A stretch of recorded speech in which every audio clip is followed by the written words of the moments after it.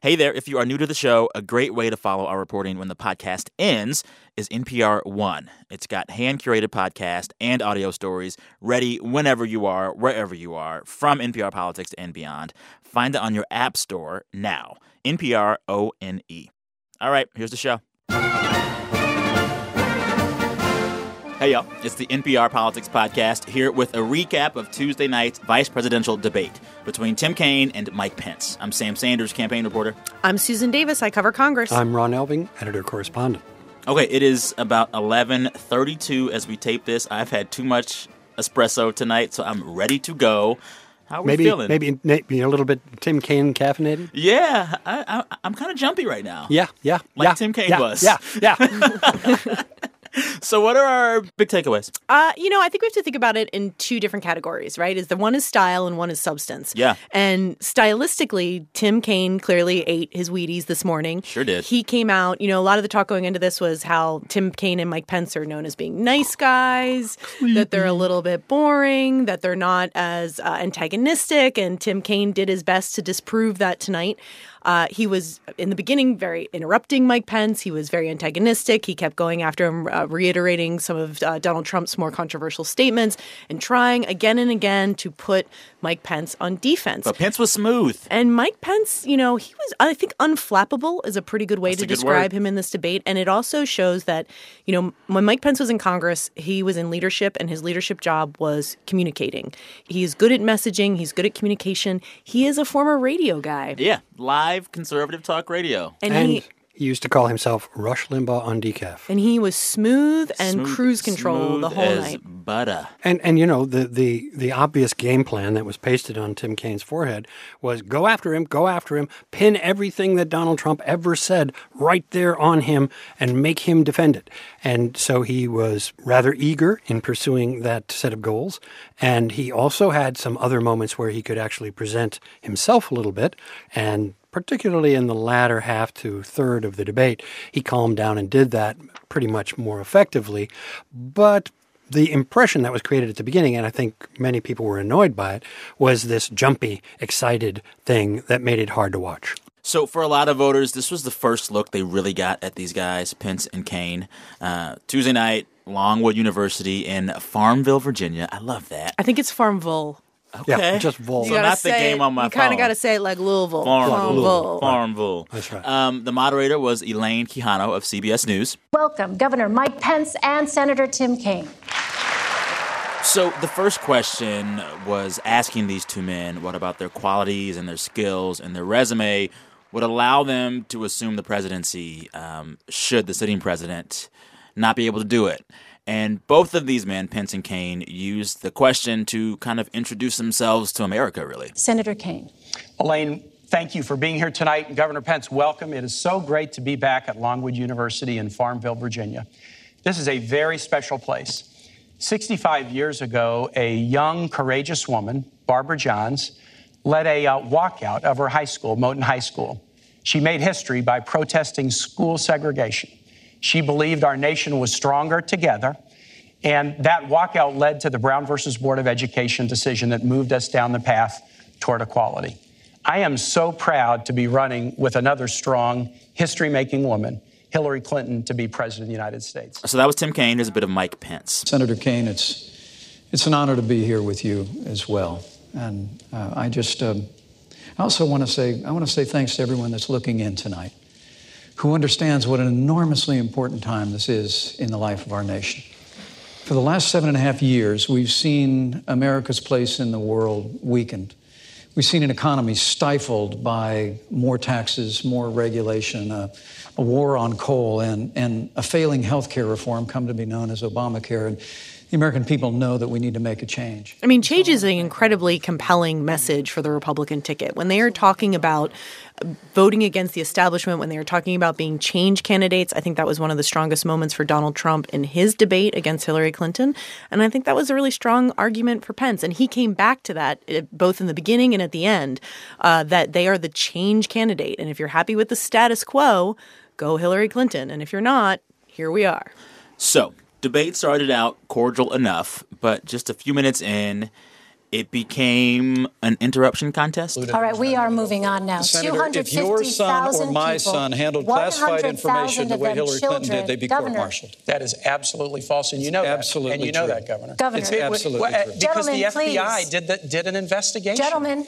And they concluded that there was Senator? no reasonable prosecutor who would take it further. Senator Sorry, Kaine, Governor Pence, please. Gentlemen, please. So this is just a taste. Like, the whole night was an interruption fest. I was telling someone earlier, it felt like two dads whose kids are at a soccer game on competing teams, and the dads are fighting with the referee over and over and over again, but very respectfully. It was perhaps not nasty, but It wasn't nasty, but it was constant. But it was a lot more contentious than we were expecting because these From guys these two guys. do have such a reputation for being at the high end of the gentlemanly scale, if you will, in terms of Congress and national politics. I'm really curious to see how that plays out because it's important to remember, too, that as many as like 40% of voters had no idea really anything about either one of these candidates going into this debate.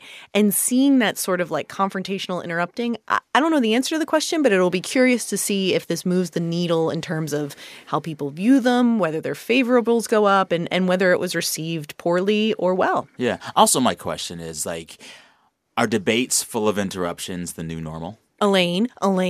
They kept trying to interrupt them, and Tim Kaine did that a lot during the debate. Elaine.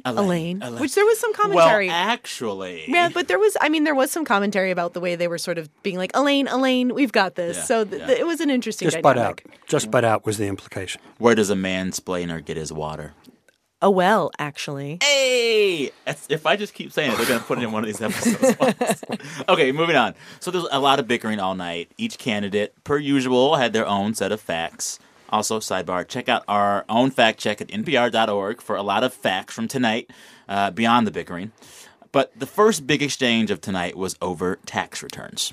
Donald Trump started this campaign in 2014. He said, if I run for president, I will absolutely release my taxes. He's broken his first promise. Second, he stood on the stage on the stage last week, and when Hillary said you haven't been paying taxes, he said, that makes me smart. So it's smart not to pay for our military. It's smart not to pay for veterans. It's smart not to pay for teachers. And I guess all of us who do pay for those things, I guess we're stupid. And the last thing I'll say Senator, is this. do you take all the deductions that you're entitled to? The last thing I want to ask Governor Pence is I do. this. Governor Pence had to give Donald Trump his tax returns to show he was qualified to be vice president. Donald Trump must give the American public his tax returns to show that he's qualified to be president, and he's breaking his promise. Elaine, I have to respond to this. You get very little time here, 20 seconds. I'll be very respectful. Governor. Look, Donald Trump has filed over 100 pages of financial disclosure, which is what the law requires. But he said he would release his tax returns. The American people can review that, and he's going... Here's my thing with the tax returns. I honestly think for supporters of Trump or Clinton, it doesn't move their needle. And a lot of voters care less about this than the media thinks they would. This is a hard one to gauge. I think you're right. I think the media have cared about this more partly because getting Donald Trump's tax returns has become the holy grail of 2016. Yes. Now that they have been partially released and that partial release is being used as a crowbar to get the door open, the media obviously have a betting interest in this. Some voters do care, and surely not the hardcore partisans of either candidate. But there are still some people in the middle. There are some undecided. Yes. There are some people who are perhaps even peelable away from one candidate or the other. And the idea that is being put forward here is that Donald Trump is either a genius for not having paid taxes for 18 years, or he is shorting the country his contribution to the support of the federal government with our troops and all the other things the government does. And it's a little hard to be on both sides of that argument, but that's what Donald Trump is trying to do. I do want to come back on this. His tax returns, that showed he went through a very difficult time, but he used the tax code just the way it's supposed to be used, and he did it brilliantly. How do you know that? You haven't seen his tax return. Because he's created a business that's worth billions of dollars today. How do you know that? And with regard to Pence is basically saying Trump's ability to pay low taxes proves that he's a shrewd businessman. Kaine is arguing not paying your taxes and paying your fair share means that Trump was unpatriotic. We've already been hearing these two arguments. What of this sticks? Well, Pence, I also think, did an interesting job in that he again said that Donald Trump would release his tax returns. He reiterated that. Which I don't think is going to happen. But he said Donald Trump will release his tax returns, but he said after this audit by the IRS is completed, which was interesting that he went down that road again and made that commitment, because Donald Trump in the past has said he would release his tax returns at various other iterations, and he has not. The question of, does it matter? Do voters care about this? And I think it depends on – Pence also had a moment tonight where he said to Tim Kaine, don't you look for every single deduction when you file your taxes? Yeah. And I thought that was very relatable. I thought this is where I thought Pence did a good job of messaging some of Trump's weaknesses. Is that to me was like something that I think an everyday voter would be like, well, yeah. Like I would do that too. And they somehow missed that $900 million they could have written off. I think really comparing what Donald Trump has done here to what the ordinary taxpayer does in taking off $1,000 given to their church, I think that's a little strained. What he has done is taken advantage of, in a very assertive way, an aggressive way, anyone would say, a loophole that's allowed for very, very large-scale real estate developers, including people using other people's money and not their own, to then decrease their own tax liability on their personal income tax form. That's not an experience most people get to relate to on April 15th every year. So another issue that came up tonight was policing. Pence and Kaine actually seemed to agree on community policing. But Pence went on to say that cops are too often accused of racism and implicit bias. It was a very interesting exchange. The bad-mouthing that comes from people that seize upon tragedy in the wake of police action shootings as a reason to use a broad brush to accuse law enforcement of implicit bias or institutional racism. And that really has got to stop.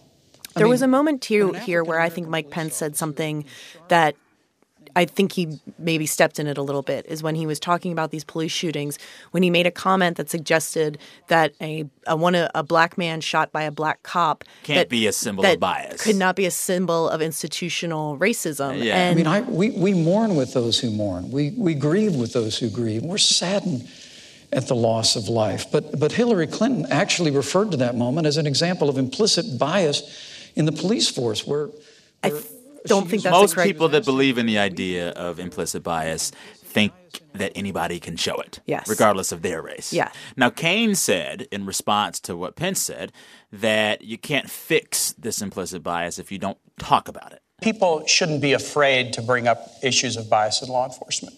And if you're afraid to have I'm not afraid to bring that up. If you're afraid to have the discussion, you'll never solve it. So the first thing that stood out to me is that we have two candidates for vice president debating institutional racism and implicit bias. Black Lives Matter has moved the conversation on race in ways that we are just now grasping. It might not lead to policy change here or there, but the conversation has changed. I would also say this is also an issue that Tim Kaine, I think, is uniquely qualified to talk about as well, as someone who in his earlier iterations of his life have worked on civil rights cases, on housing discrimination, who is a white politician from the South who has had to bridge a lot of racial divides. And I think that is a debate that could knock some Democrats off their heels and how to respond to it. And he did not seem fazed in talking about bias and institutional racism in a way that a lot of Southern Democrats might shy away from. Yeah. Several times throughout this debate tonight, you saw Tim Kaine try to question Pence directly about some of the things that Trump has said over the course of this campaign. He attacked an Indiana-born federal judge and said he was unqualified to hear a federal lawsuit because his parents were Mexican. He went after John McCain, a POW, and said he wasn't a hero because he'd been captured. He said African Americans are living in hell, and he perpetrated this outrageous and bigoted lie that President Obama is not a U.S. citizen. If you want to have a society where people are respected and respect laws, you can't have somebody at the top who demeans every group that he talks about. And I cannot believe that Governor Pence will defend the insult-driven campaign that Donald Trump has run. And every time Mike Pence pivoted to something else. Ours is an insult-driven campaign. I mean, to be honest with you, if Donald Trump had said all the things that you said he said in the way you said he said them, he still wouldn't have a fraction of the insults that Hillary Clinton leveled when she said that half of our supporters were a basket of deplorables. She said they were irredeemable. If he said what she said, what they said, what they said. If you knew what I knew, you know that they know. Yeah. Pence was good at this throughout the whole night, but like what Kaine said is actually things that Trump did say. Yes, and Pence did a very good job of like deflecting. We should also note that during this debate, Donald Trump was live tweeting it. And of course it was really remarkable to me how much Mike Pence tried to cast Hillary Clinton as being someone who has driven a more insult-driven campaign. I mean, while Trump was tweeting insults. That's a bold argument. Exactly. And during this campaign, Donald Trump is live tweeting it, and he retweeted during the debate. Donald Trump was live tweeting, and he retweeted an insult of Tim Kaine that compared him to a Batman villain. So as you still have Mike Pence was so disciplined in this debate. Yes. And on Twitter, Donald Trump was still being Donald Trump. One thing that came up tonight that did not come up last week in the Trump-Clinton debate was immigration. To restoring the borders of this nation, so, Governor, securing our how nation, would these millions of enforcing our laws. undocumented immigrants leave? Would they be forcibly removed? Well, I think Donald Trump laid out a series of priorities that doesn't end with border security. It begins with border security. And after we secure the border, not only build a wall, but beneath the ground and in the air, we do internal enforcement. The wall must raise up into the air, y'all. Yeah. And Pence, in this regard, in turn tried to say that it's about national security.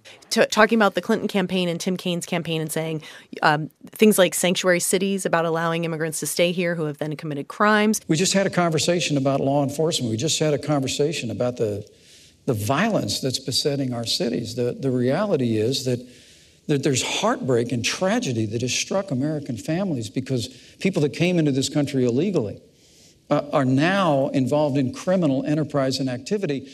And we don't have. He said there were criminal elements that needed to be dealt with and that would be their focus.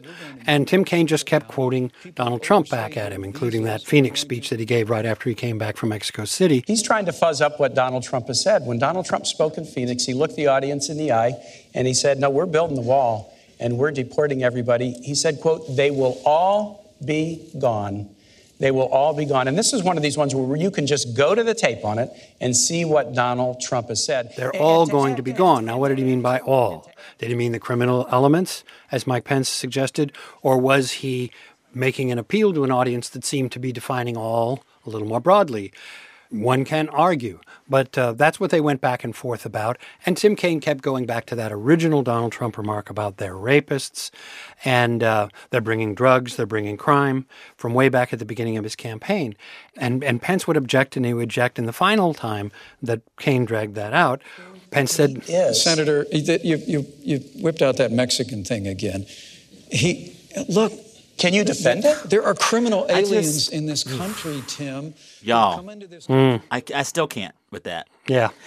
Twitter came alive, shall we say, at that particular expression. And that will be one of the things that'll stick. That comes out of the debate. Now, there'll be things that come out of the debate that go the other way.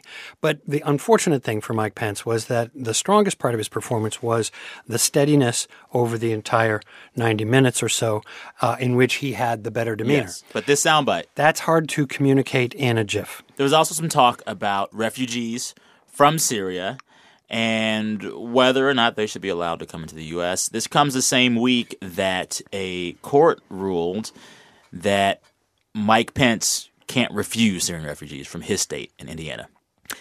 This was something he did as governor in the Syrian refugee crisis. He tried to make it so that Syrian refugees were not allowed to come into Indiana. After he took federal money for their relocation. Exactly. And this has been ruled against him. This has obviously been an issue in this race, as this is an issue that Donald Trump has talked extensively about, both in terms of either blocking refugees from entering the country entirely or creating new litmus tests for them to come in. Has even raised the prospect of religious litmus tests to come in, and then has at times walked that back and suggested it should be a security test for refugees. And so, but first, let's make sure we're putting the safety and security of the American people first, instead of Hillary Clinton expanding the Syrian or refugee instead of program. You violating the Constitution by blocking people based on their national origin rather than whether they're dangerous. That's absolutely false. That's what the Seventh Circuit decided. Here's the difference. The Seventh Circuit. We have different views on refugee issues and on immigration. Hillary and I want to do enforcement based on, are people dangerous? These guys say all Mexicans are bad. And with respect to refugees, we want to keep people out if they're dangerous. Donald Trump said, keep them out if they're Muslim.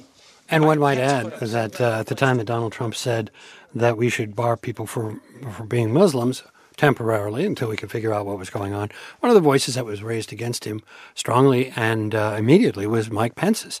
And just to bring it up, because that's one of the reasons that he did so, Mike Pence endorsed another candidate in the Indiana Republican primary, Ted Cruz, and then said he would go with whoever won the voters in his state, which Donald Trump did, and then he turned around and endorsed Donald Trump. Some of Tim Kaine's strongest points in this debate, I think, were when he was talking about national security and talking about Donald Trump as commander-in-chief. He trash talks the military. The military is a disaster. John McCain's no hero.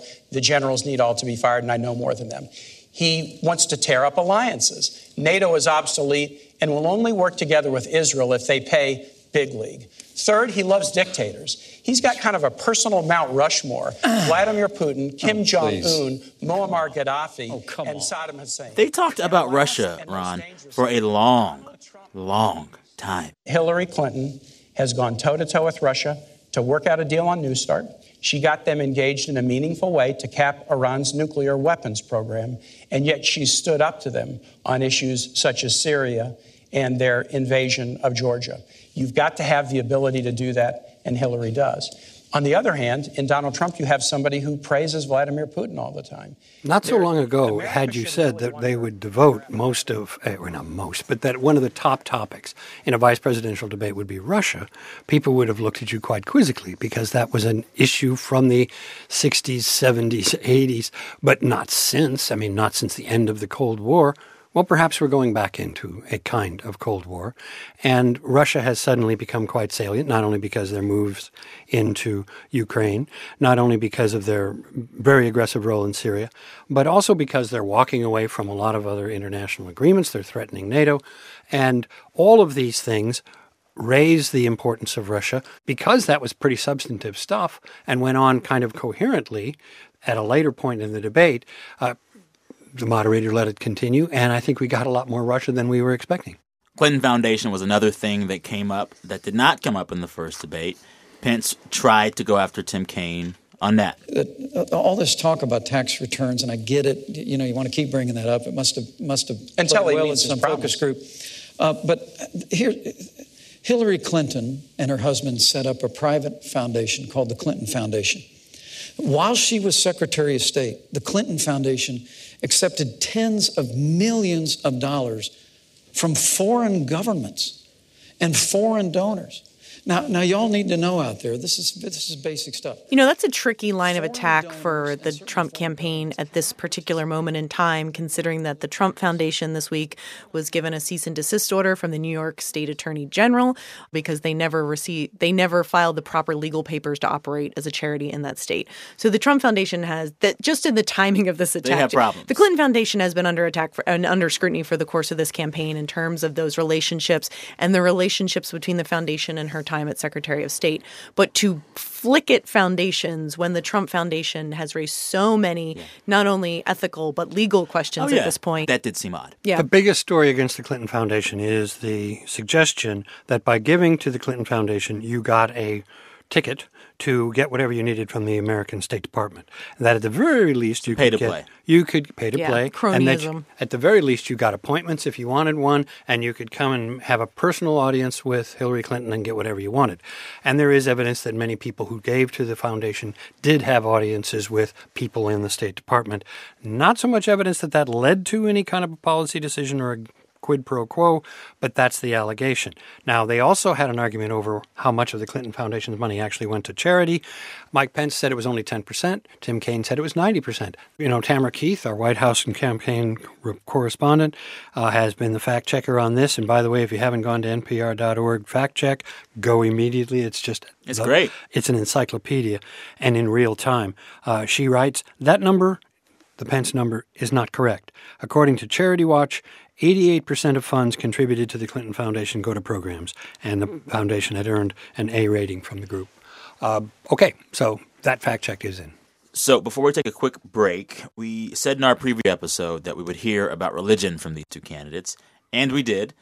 Started out warm and fuzzy, and then Mike Pence brought up abortion, And there was a true debate about that issue. Like Mother Teresa said at that famous national prayer breakfast. This is important. Let's welcome the children into our world. There are so many families around the country who can't have children. If we could improve adoption so that families that can't have children can adopt more readily those children. Why don't you trust women to make this choice for themselves?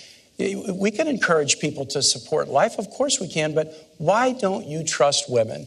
Why doesn't Donald Trump trust women to make this choice for themselves?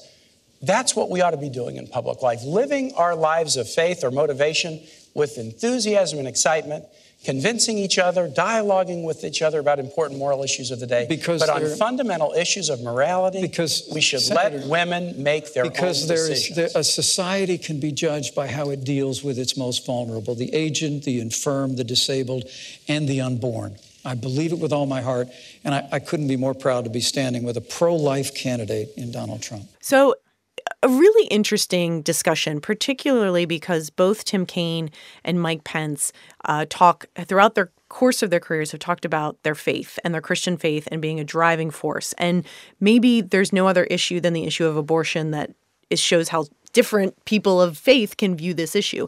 And Tim Kaine has had a little bit of a bumpy road, particularly among in the Democratic Party and from liberal Democrats who are a little skeptical of him when Hillary Clinton tapped him, because he would describe himself as personally someone who is opposed to abortion. But in the course of his legislative career, he has never enacted any laws restricting abortion rights. He has a 100% rating from Planned Parenthood, and he has said that he would not seek to undermine any of that in a Clinton administration. And obviously the vice president doesn't play a very explicit role in legislating. Mike Pence, on the other hand, throughout the course of his career has worked very hard to restrict abortion rights. It has been a very passionate issue of his. He did it in Congress. He did it as governor. As governor of Indiana, he signed into law one of the most restrictive abortion laws in the country, which was later overturned in courts. He supports overturning Roe v. Wade, the Supreme Court decision that codified abortion rights in the country. And so the stark difference on this issue was very apparent tonight. What I think is interesting is if we talk about voters, women voters in particular in this election have been alienated by the Trump campaign.